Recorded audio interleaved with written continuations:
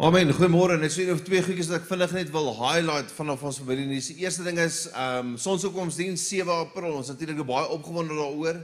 Dit is eenvoudig die belangrikste datum op die Christelike kalender is Paasnaweek. So in laas jaar het dit vir ons eintlik lekker gepas want Paasnaweek het voor en buite die skoolvakansie geval. Hierdie jaar val hy in die skoolvakansie en aan die einde van die skoolvakansie. Die rede hoekom ek dit met jou deel is Lewende Woord Midrand, baie mense beplan gewoonlik hulle vakansie so dat hulle hier kan wees vir sonsopkomsies. Dit is een van daai geleenthede wat jy nie wil mis nie. So just putting it out there as jy nou jou planne maak vir April vakansie. En dan ons sakeontbyt is volgende week donderdag. Dit is gratis, maar jy moet vooraf registreer en daai registrasies sal sluit maandagoggend volgende week. Nie komende maandag nie, die maandag daarna. Ek kan nou die datums probeer uitwerk, want dit is nou baie moeilik as jy voor staan. So 6de, 13de, dankie. Okay, so teen maandagoggend die 13de gaan ons daai registrasies sluit. As jy 'n sakeman of vrou is, jy wil iemand saambring, is ook 'n lekker geleentheid. Moet dit nie mis nie, maar asseblief, jy moet vooraf registreer. Nou met dit alles gesê, ek gaan my geleentheid om vir daai kamera te kyk en vir ons aanlyn gehoor te sê baie welkom by ons aanlyn diens. Kerkfamilie, kan ek vra met 'n handeklap, kom ons gee ook net ons aanlyn gehoor lekker verwelkoming. My gebed is dat dit wat ons hier beleef, dat jy iets daarvan sal optel daar waar jy is en dat die woord wat vanoggend bedien word werklik vir jou sal bedien waar jy is. En dan die tweede baie belangrike verwelkoming is Pastor Maart vanoggend. So terwyl Pastor Maart vorentoe kom ons gee vir hom ook net 'n lekker verwelkoming. Nou teen hierdie tyd is dit eintlik nie nodig vir my om vir Pastor Maart voor te stel nie, maar ek besef daar's altyd nuwe mense. Pastor Maart is ons leraar vir ons Bybelskool Echo Truth. So ons nuwe Echo Truth studente sal nou juist 'n waardering hê vir die feit dat Pastor Maart vanoggend hier is en die woord bedien. En ek wil eintlik nie baie meer sê as dit nie, behalwe om te sê Pastor Maart is baie lief vir jou en vir Tannie Cora. Tannie Cora is ongelukkig nie vanoggend saam met Pastor Maart nie. En ons bid die seën, beskerming en die guns van die Here oor julle lewens. En ek wil vra dat ons 'n seëngebed oor hulle bid. En daarmee stel ek vir Pastor Maart in die woord. So mag ek vra, kom ons sluit vir 'n oomblik ons oë. As jy gemaklik is daarmee, kom steek ons hande net aan Pastor Maart uit en ons seën hom. Vader, dankie vir Pastor Maart en Tannie Cora. Dankie vir die rol wat hulle speel in ons lewens en in hierdie gemeente. Here, ons bid u guns, u seën, u beskerming en u voorsiening oor hulle lewens. Here, dankie vir die woorde wat in die Pastor Maart se hart geplaas het. Here, ons stel ons harte oop om deur hom van u te ontvang vanoggend in Jesus naam. Amen. Baie dankie Werner. Ons sal nooit ophou om dit 'n voorreg te beskou om die woord te kan bedien hier nie. En waardeer die geleentheid. Die verhoog is so 'n bietjie van 'n uitdaging om op te kom. Ek dink die gesegde sal van toepassing wees. One small step for Werner, one giant leap for Maart Hodgetts. Maar in elk geval is goed om hier te wees. Ek weet party mense het 'n snaakse dieet. Die dieet het twee elemente, verorber en verhonger. Want die een dag verorber hulle alles en die volgende dag verhonger hulle self. En ek dink daar's party mense wat dink dat dit so was in die Ou Testament, want God se mense het feeste en vastye gehou. Maar dit was nie regtig so nie. Die feeste het nie net oor eet gegaan nie en die vastye was nie oor vergaan van die honger nie. Die feeste, sowel as die vastye, was veronderstel om die mense se aandag van hulle self af te trek en hulle fokus op God te rig. Nou ek gaan die feeste van Israel uitlig om die waarheid te sê. Een spesifieke fees, daar was heelwat feeste, 3 vername feeste, maar met die oog op Paasnaweek wat aankom, gaan ek fokus op Paasfees. En soos ons vorder met die boodskap, sal my titel meer duidelik word. Ek het die boodskap getitel Die lam, die brood en die gerf. En ek gaan heelwat later by 'n skrifgedeelte uitkom wat melding maak van die lam en die brood en die gerf. Maar omdat hierdie skrifgedeelte uit die Ou Testament uitkom, wil ek eers vir ons verduidelik hoe ons met sulke skrifgedeeltes wat gaan oor Israel se feeste hoe ons met dit behoort te deel. So die eerste punt wat ek by ons wil tuisbring is dit. Jy moet die drievoudige betekenis van die feeste moet jy begryp. En ek wil na die skrif toe gaan, sodat die skrif ons leer oor die betekenis van die feeste en hoe ons dit vandag behoort te vier. 'n interessante Psalm 89 vers 16 sê, welgeluksalig is die volk wat die geklank ken. Nou, die Afrikaanse vertaling verduidelik nie vir ons wat se geklank dit is nie. Maar as jy na die Hebreëus toe gaan, is dit baie duidelik dat dit gaan oor die trompette, basuine, wat jy dit ook al wil noem, wat geblaas was gedurende die feeste. En ek hou van die Amplified vertaling hier, so laat ek dit vir ons lees. Blessed, happy, fortunate to be envied are the people who know the joyful sound, who understand and appreciate the spiritual blessings symbolized by the feasts. They walk, O Lord, in the light and favor of your countenance. So, wat hierdie vers eintlik sê vir Israel, is dit was belangrik vir hulle om nie die seremonies en die offers van die feeste net as 'n ritueel te sien nie. Hulle moes begryp wat die dieper betekenis van die feeste was. En vir ons, as Nuwe Testamentiese gelowiges, is dit ewe belangrik, miskien meer belangrik.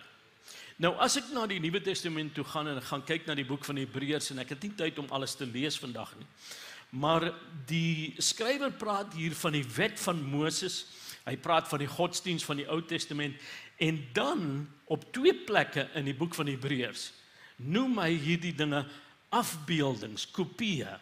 Hy praat van hulle as skadubeelde. Ek wil amper sê, flou skadubeelde van die goeie dinge wat nog moes kom. Nou, wat is die goeie dinge wat nog moes kom? Paulus praat ook van dieselfde, hy gebruik dieselfde taal. Hy praat van hierdie dinge as skaduwees, en hy praat dan van toekomstige dinge. Ek gaan daai skrif so 'n bietjie later vir ons lees. Laat ek net praat oor 'n skaduwee. Ons weet 'n skaduwee is nie werklikheid nie. As ek byvoorbeeld jou sou nader om die hoek van 'n gebou en die lig kom van agteraf, en jy sien my skaduwee eerste, alhoewel daai buitelyn van die skaduwee soos ek mag lyk, kan jy nie kenmerke van my in detail sien nie. Die skaduwee is nie die regte ek nie. Ek's baie langer as daai skaduwee. So wat die skaduwee eintlik sê, is die regte ding moet nog kom. Daar's goeie dinge wat nog moet kom, en dis ek. Nee, wat hy hier so sê, is die feeste van Israel het profeties na Christus gewys. Hy's die goeie een wat sou kom. En hierdie feeste het 'n groter betekenis gehad as net 'n historiese gebeurtenis vir Israel. So, ons moenie net die afbeelding, die tipe in die Ou Testament raak sien nie. Ons moet die werklikheid of die vervulling van die tipe in die Nuwe Testament moet ons kan begryp. Nou, toe ek klein was, of kleiner, of jonger, toe ek 'n kind was, het ek op 'n kol, as 'n geskenk, ek was nog 'n kleuter, het ek 'n Viewmaster gekry.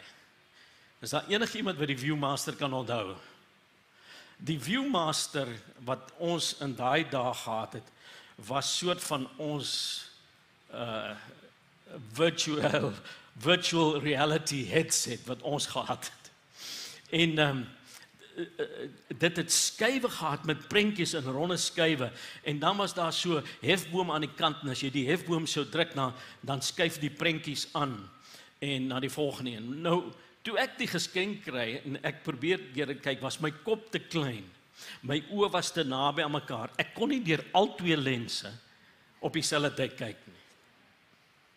En dit was nice geweest, maar ek dink die nuutheid en die snaaksigheid van die geskenk het soort van afgeneem, en dis iewers in 'n kas gegooi. En 'n paar jaar later kom ek weer op hierdie Viewmaster af. En teen hierdie tyd het wat ook al in my kop was, het gegroei. En my oë het verder van mekaar af beweeg. En ek het hierdie amazing ontdekking gemaak. Ek kan deur al twee lense gelyktydig kyk. En my verrassing was, ek kon sien nou dat hierdie prentjies stereoskopies was. Ek kon dit in 3D sien. Skielik het die ding vir my lewendig geword. Hier het ek gesien, hier staan Mickey Mouse en Goofy in die agtergrond. En skielik het alles net lewendig geword. Ek het deur al die skeye weer gegaan en alles weer gekyk. Nou, hier's wat ek sê op 'n soortgelyke wyse. As jy net deur die lens van die Ou Testament na hierdie dinge kyk, is daar 'n dimensie wat ontbreek. Jy moet, wanneer jy na die Bybel toe gaan en jy enige iets in die Ou Testament lees, moet jy die lens van die Nuwe Testament byvoeg. Want jy moet dinge sien deur die lens en die lig van die nuwe verbond. Geweldig belangrik vir ons. Anders gaan jy vasgevang word in 'n godsdiens van reëls en regulasies. So, kom ek sê, daar's 'n drievoudige betekenis vir elkeen van hierdie feeste. En ek wens ek het meer tyd gehad, en ek dink nie ek het eers tyd om alles klaar te maak vandag nie. Maar, in elk geval, daar was die historiese betekenis. Histories was dit van toepassing op Israel. En dit het nasionale impak gehad. Dan die tweede betekenis was 'n profetiese betekenis. Profeties het dit na Christus gewys. En dit het natuurlik 'n universele impak. Maar daar's 'n derde betekenis wat belangrik is. En ek wil dit noem empiries, histories, profeties, empiries. Nou, empiries kan beteken dat dit net 'n proef of 'n toets is, maar die woord beteken ook ondervinding. Jy moet self die fees wat deur Jesus vervul is, moet jy ervaar as 'n gelowige vandag. En dis die belangrike ding, om nie terug te gaan na die historiese viering van die feeste nie, maar dit op 'n Nuwe Testamentiese manier te vier. Nou, luister na hierdie skrifgedeelte wat ek voorheen gesê ek gaan aanhaal, waar Paulus praat van skaduwees en toekomstige dinge. Hy sê in Kolossense 2 verse 16 en 17, en is 'n interessante parafrase, die boodskap. Hy sê, julle moet julle nie steur aan mense wat met dik reëlboeke na julle toe kom en vir julle voorlees hoe godsdienstige mense eintlik moet leef nie. Hulle sal julle presies kom en vir julle voorlees vir julle vertel wat julle mag eet en drink en wat nie, om nie eens te praat van die bergvoorskrifte vir die feeste wat julle die jaar moet vier nie. En dan is daar die Sabbat. Hulle sal julle tot in die fynste besonderhede wil voorskryf hoe julle die Sabbat moet vier. Sê nou, jou beste vriend kom na jou toe, wat sal jy omhels? Sy skaduwee of vir hom? Natuurlik vir hom. Dan sal julle verstaan wat ek bedoel as ek sê, die klomp feeste en kos wat vir hierdie mense so heilig is maar 'n skaduwee van die een wat regtig heilig is. Omhels Christus daarom liewer. Hy's immers die inhoud van julle godsdiens, omdat hy daar is julle godsdiens mos daar. Wow, gaan lees gerus daai skrifgedeelte weer by die huis. Interessant. Ek gooi dit in teen geen ekstra koste nie. Johannes in sy evangelie 5 keer, wanneer hy van die feeste praat, dan praat hy van dit as 'n fees van die Jode. So vir ons is dit vandag 'n fees van Jesus. En ons moet dit so sien. Nou wil ek net dit noem hier, en ek weet gaan dalk op tone trap, maar daar is 'n beweging wat hulle self Hebrew Roots noem, en hulle beweer dat hulle die Joodsheid van die Christelike godsdiens wil herstel. Maar aan die ekstremistiese kant wil hulle eintlik hê dat Christengelowiges allerhande Joodse gebruike en tradisies slaafs en wetties moet navolg. Nou, ek dink julle besef alreeds dat ons moet waardering hê vir die beginsels en waarhede in die Ou Testament, maar ons moet nie probeer om 'n Christelike Judaïsme te skep deur die Christelike geloof te omskep in 'n godsdiens van reëls en regulasies. Sê amen, sê eina, sê iets, want Dis die waarheid. Nou hier's wat die Bybel vir ons vertel in Galasiërs. Hy sê die wet van Moses was soos 'n onderwyser, 'n studieleier, wat ons vorentoe na Christus gelei het. Ons moenie nou Christus sien as 'n gids wat ons terugneem na die wet nie. Ons trek nie terug in die skaduwees in nie. Ons lewe nou in die lig. Ons gaan nie agteruit na afbeelding toe nie. Ons het nou die werklikheid. Reinhard Bonke het dit so gestel, hy het gesê, we are not going back to Jewishness, we are growing into Jesusness. En ek kan daarbey byvoeg, we are not reverting to Hebrew roots, we are developing more Christ-like fruits. Amen. So, ons moet hierdie 3 dimensies of betekenisse van die feeste, moet ons kan begryp. Nou, ek kom na die Paasfees toe, en hier wil ek sê, erken die Paasfees, waardeer die Paasfees. Ek wil vinnig na die 3 betekenisse kyk van die Paasfees of die Pasga, sodat ons hierdie fees op die regte manier kan vier. Kom ek kom by die historiese betekenis, en ek dink meeste van ons weet waaroor dit gaan. Ek het gesê dit is van toepassing op Israel en dit het nasionale impak gehad. As jy onbekend is met die eerste Paasfees, hier is 'n opsomming van wat gebeur het toe God hierdie fees ingestel het. Die Israeliete was slawe in Egipte vir 430 jaar omtrent. En God wou hulle bevry. Maar die farao wou hulle nie laat gaan nie, en Egipte was toegetref met 'n reeks plaag. En die laaste plaag sou die dood van elke eersgebore seun in 'n huis wees. En ons weet toe om die Israeliete teen hierdie doodsplaag te beskerm, het God hulle aangesê om 'n jong lam sonder gebrek te slag, en dan moes hulle die bloed van die lam aan die sykante en die bokant van die deurkosyne moes hulle dit smeer. En dan sou daai huis nie deur die dood getref word nie. En dan het hulle ook die gebraaide paaslam geëet met ongesuurde brode, en so het God hulle verlos en hulle was op pad na die beloofde land toe. So van toe af het Paasfees 'n jaarlikse instelling geword waar Israel teruggedink het aan hulle historiese vryheid van slawerny. Die profetiese betekenis van hierdie fees, en laat ek weer vir ons herinner, die Ou Testamentiese dinge is slegs simbole. Hulle is afbeeldings, hulle is skaduwees van die goeie dinge wat sou kom. En alles in die oorspronklike Paasfees het na Christus toe gewys. So die Paasfees wys profeties na Jesus, en dit het universele impak soos ek gesê het. Die Nuwe Testament vertel ons Jesus is ons Paaslam. En hy het vir ons gesterf, en sy bloed het vir ons bevryding en saligheid gebring. En dis profeties vervul op Golgotha deur sy kruisdood en sy opstanding. En ek gaan later bietjie meer hieroor sê. En dan die empiriese betekenis. Nou laat ek net weer sê, histories, Ou Testament Israel, profeties, Nuwe Testament Jesus, en dan empiries, Nuwe Testament vandag vir ons. En hier's die betekenis vir ons. Ek moet persoonlik 'n Paasfees hê. En as dit nog nie vir jou 'n werklikheid is nie, wil ek vir jou sê, jy kan ervaar dat die bloed van Jesus jou paaslam kan word, wat jou sondes kan wegwas, en vir jou nuwe geboorte en vryheid van geestelike dood kan skenk. En ek gaan net nou in 'n oomblik of 2 vir ons meer hieroor sê. So die derde punt wat ek wil tuisbring, as ons die 3 betekenisse van die fees ken, as ons Paasfees op die regte manier vier, dan is dit belangrik vir ons om die krag van die, kom ek noem dit, die prente van Paasfees te ervaar.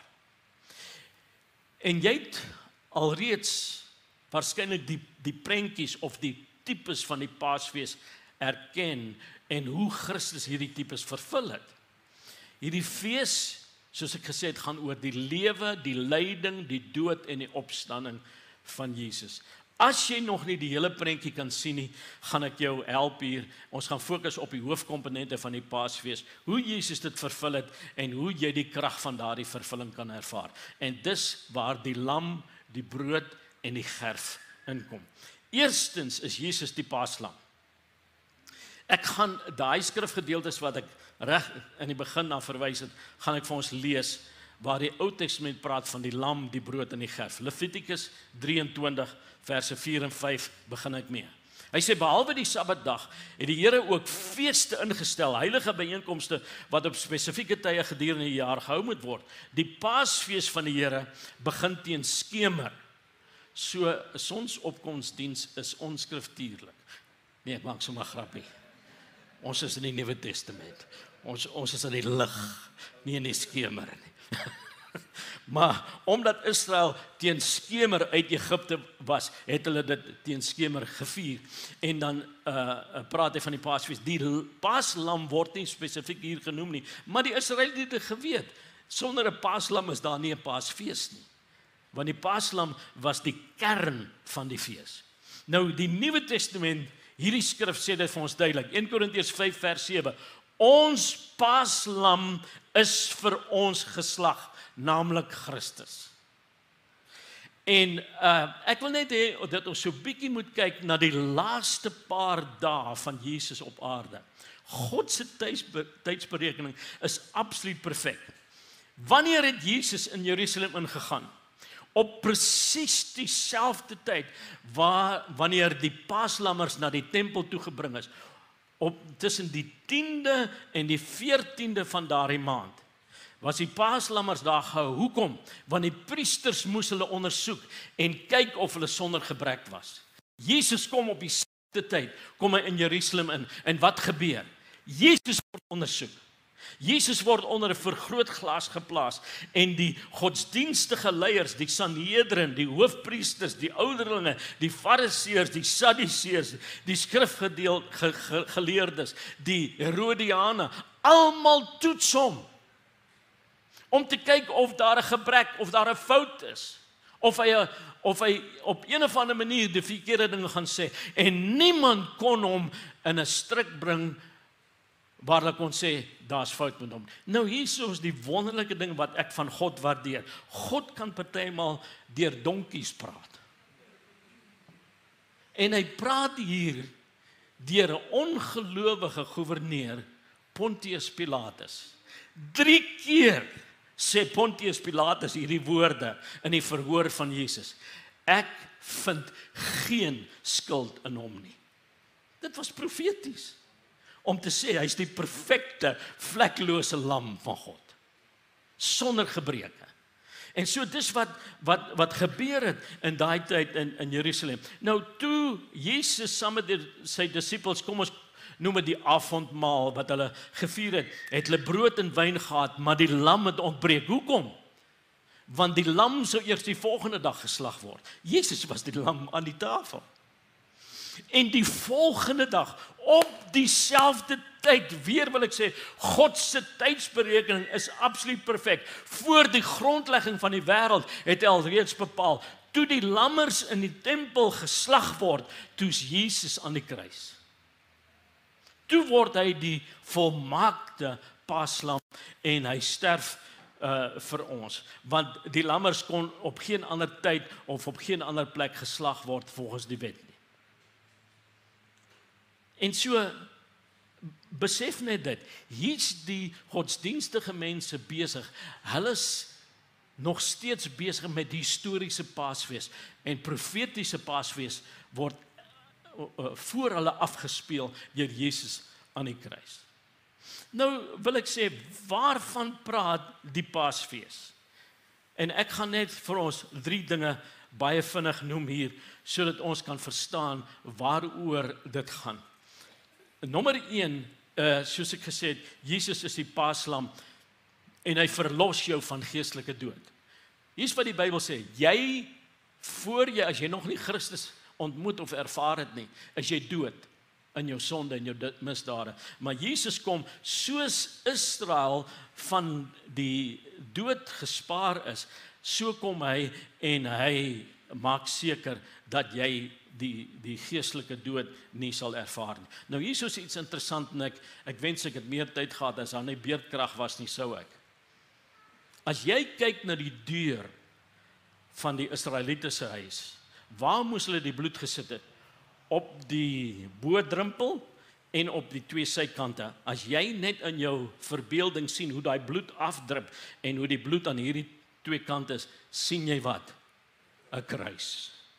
En dit is wat die bloed van Jesus Christus beteken, dat die geestelike dood geen vat op jou het nie, en jy sal nie in die oordeel kom nie. Die tweede ding is, Jesus het vergifnis van sonde vir jou gekry. Dit is so interessant, in die Ou Testament sê dit, om die waarheid te sê, die boek van Hebreërs praat daarvan, dat daar geen vergifnis was sonder 'n bloedoffer nie. En so Jesus het die bloedoffer gebring, en hy het vir jou vergifnis van sonde, het hy vir jou gebring. Nou, dis belangrik om te sien, en daar's 'n hele klomp verse, wat ek kan aanhaal hier, kom ek net een van hulle aanhaal in Johannes 1:29, toe Johannes die doper Jesus sien, wat sê hy? Daar is die lam van God, wat die sondes van die wêreld gaan wegneem. En dit is hoe hy profeties Jesus kon sien. En ek wil vir jou sê, dat jy kan dit ook ervaar, en dit kan vir jou 'n persoonlike ding word. Dan, 'n derde, sê die paaslam, dat Jesus verseker oorwinning oor die vyand vir jou. Daai lang tydperk van slawerny was verby vir Israel. God wil jou vrymaak deur die bloed van die lam, en dis belangrik. Die tweede beeld wat ons in Paasfees sien, en ek wens ek het meer tyd gehad, maar ons moet weet, dit was 'n fees, Paasfees, een dag, en die volgende dag was die fees van ongesuurde brode. Dis eintlik een fees, waar hulle vir 7 dae lank ongesuurde brode geëet het. So Jesus was nie net die paaslam nie, maar hy was ook die ongesuurde brood.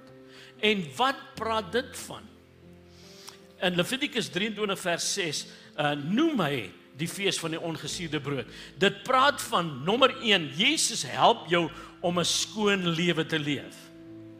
Suurdeeg in die Bybel was dikwels 'n simbool of 'n metafoor van sonde. Die feit dat dit ongesuurde brode was, wys daarop dat daar geen sonde was. Nou ek wil dit net baie duidelik maak. Dit was nie om ontslae te raak van al die suurdeeg in die huis wat Israel gered het nie. Dit was die bloed van die lam. Jy sien, dis nie jou werke om jouself te probeer skoonmaak wat jou red nie. Dis net die bloed van Jesus. Maar daarna, en hier is die goeie nuus, kom die ongesuurde brood in werking, en Christus, die ongesuurde brood, help jou om 'n skoon lewe te lewe. Wow, dis so wonderlik. Nou, ons weet, en ons het nou net deel gehad in die nagmaal. Toe Jesus daai maaltyd met sy disippels gevier het, het hy gesê, hierdie brood is my liggaam, hierdie ongesuurde brood is my liggaam, wat vir julle gebreek is. En dis belangrik vir ons om van daai brood deel te hê en toe te laat dat dit ons kan rein en skoon hou in ons lewe. So baie dinge wat ek nog wil sê, ek gaan dit uitlaat, want ons tyd hardloop. Die tweede ding wat die ongesuurde brood van praat, is Jesus bring genesing. Genesing, gesondheid, heelheid. Sy gebroke liggaam. Nou hier's 'n ding van brood. Hoe eet jy brood? Jy breek dit. Jy sny dit. En Jesus se gebroke liggaam, en ek hou van wat Werner, die woord wat hy gebruik het, Jesus se liggaam was verskeur. Dis wat Jesaja sê, hy was verbrysel, hy was deurboor, en dan praat hy van deur sy wonde het daar vir ons genesing gekom. Ek wil net iets interessant hier noem. Die ou Engelse vertaling sê, by his stripes we were healed. If you look at modern day mozzas, the unleavened bread today, it's pierced and it's striped, so that it can be broken. En so deur sy wonde, sy gebrokenheid, het daar vir jou genesing en heelheid gekom. En dis die goeie nuus, dis deel van die profetiese betekenis en dit kan deel wees van jou empiriese ervaring van dit. En dan die laaste ding wat die ongesuurde brood van praat is, dit is vir jou geestelike voedsel. Onthou, Paasfees was 'n fees, hulle het geëet. En ek wil sê dat Jesus is nie net brood vir Paastyd nie. Hy is ons daaglikse brood. Hy is die brood wat uit die hemel uitgekom het. Hy is die brood van die lewe. Nou, ons almal, dink ek, ken die simbool van die Paaslam. Ons ken die simbool van die ongesuurde brood. Maar daar's 'n derde simbool wat later bygekom het. Dit was nie in die eerste viering van Paasfees nie, maar eers later. Toe Israel in die wildernis was, toe gee die Here vir Moses instruksie. En ek gaan dit vrylik aanhaal want my tyd is op. Hy sê vir Moses, as julle in die beloofde land kom, met ander woorde, toekomstig.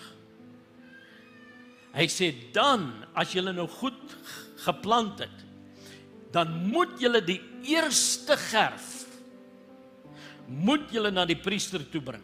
Die heel eerste gerf, luister mooi, 'n enkele gerf moet afgesny word, vir die priester gegee word, en wat moet die priester doen? Hy moet dit oplig en beweeg voor die Here, sodat deur daardie gerf die hele oes aanvaarbaar sou wees vir die Here. En ek gaan my notas los en net uit my hart uit praat hierso. Jesus is die eerste gerf wat afgesny is van die lewe. En hier's wat Paulus sê, hy word die eersgeborene uit die dood. En hier's die goeie nuus, Jesus is nie net die eniggebore seun van God nie, maar hy word die eersgeborene wat sê daar's 'n tweede en 'n derde en 'n vierde en iewerste is jou nommer. Jy's nommer 77 biljoen, ek weet nie hoeveel nie, 'n ziljoen. Die wonderlike nuus is, hy is die eerste gerf. En dan 50 dae later is die Pinksterfees. En dit was ook bekend as die fees van die eerstelinge. Een gerf op Pinksterdag 120 plus 3000, daar die oes begin. En jy's deel van die oes. En as jy nog nie is nie, kan jy deel daarvan wees. Jy kan 'n gerfie word vandag. En as jy eendag afgesny word van die lewe, is die goeie nuus, Jesus het opgestaan en hy is die lewegewer. Halleluja. Die brood, die lam, die brood en die gerf. Dis wat ons vier in Paastyd.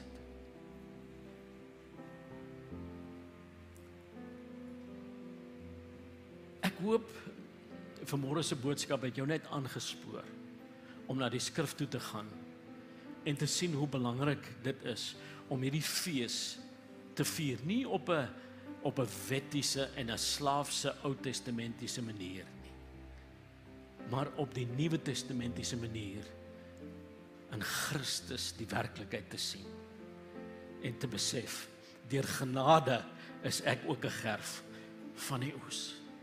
Kom ons staan.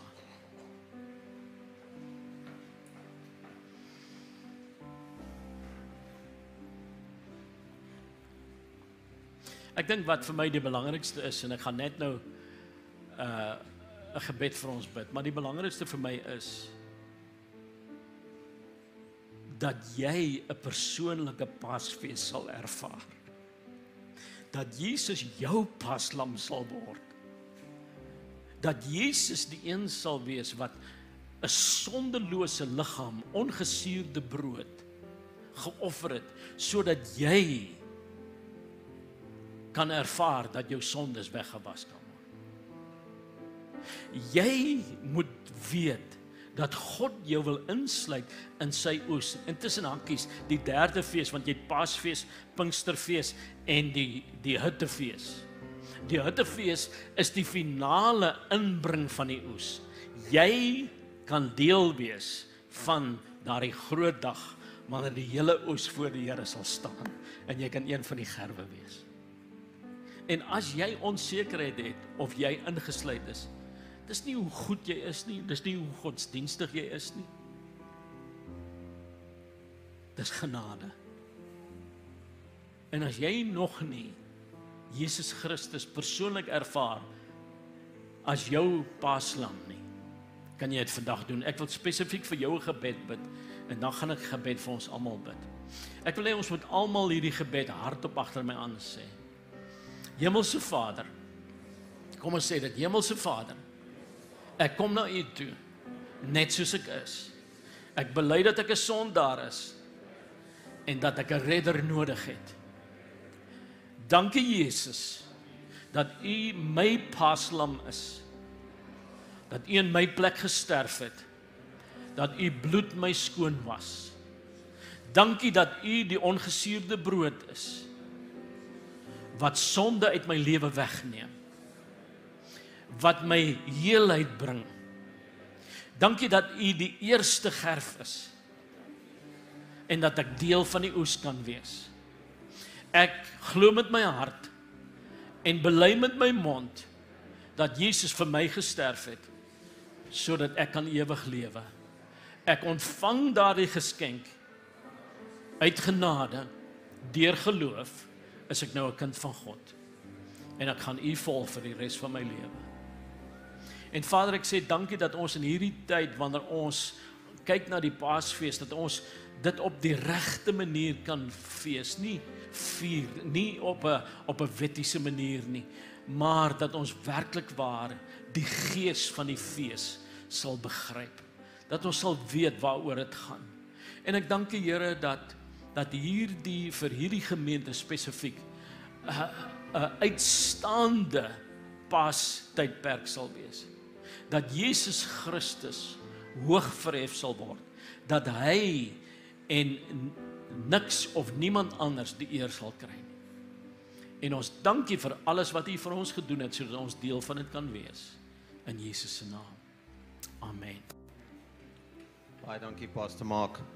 As jy daai gebed vir die eerste keer gebid het, as jy vanoggend vir die eerste keer Jesus as jou verlosser aangeneem het, ons het 'n link op ons webblad, Ek kies Jesus.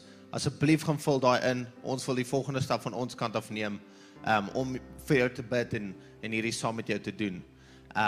Met dit groet ek die aanlyn gehoor. Dankie dat julle ingeskakel het. Hê 'n goeie Sondag verder.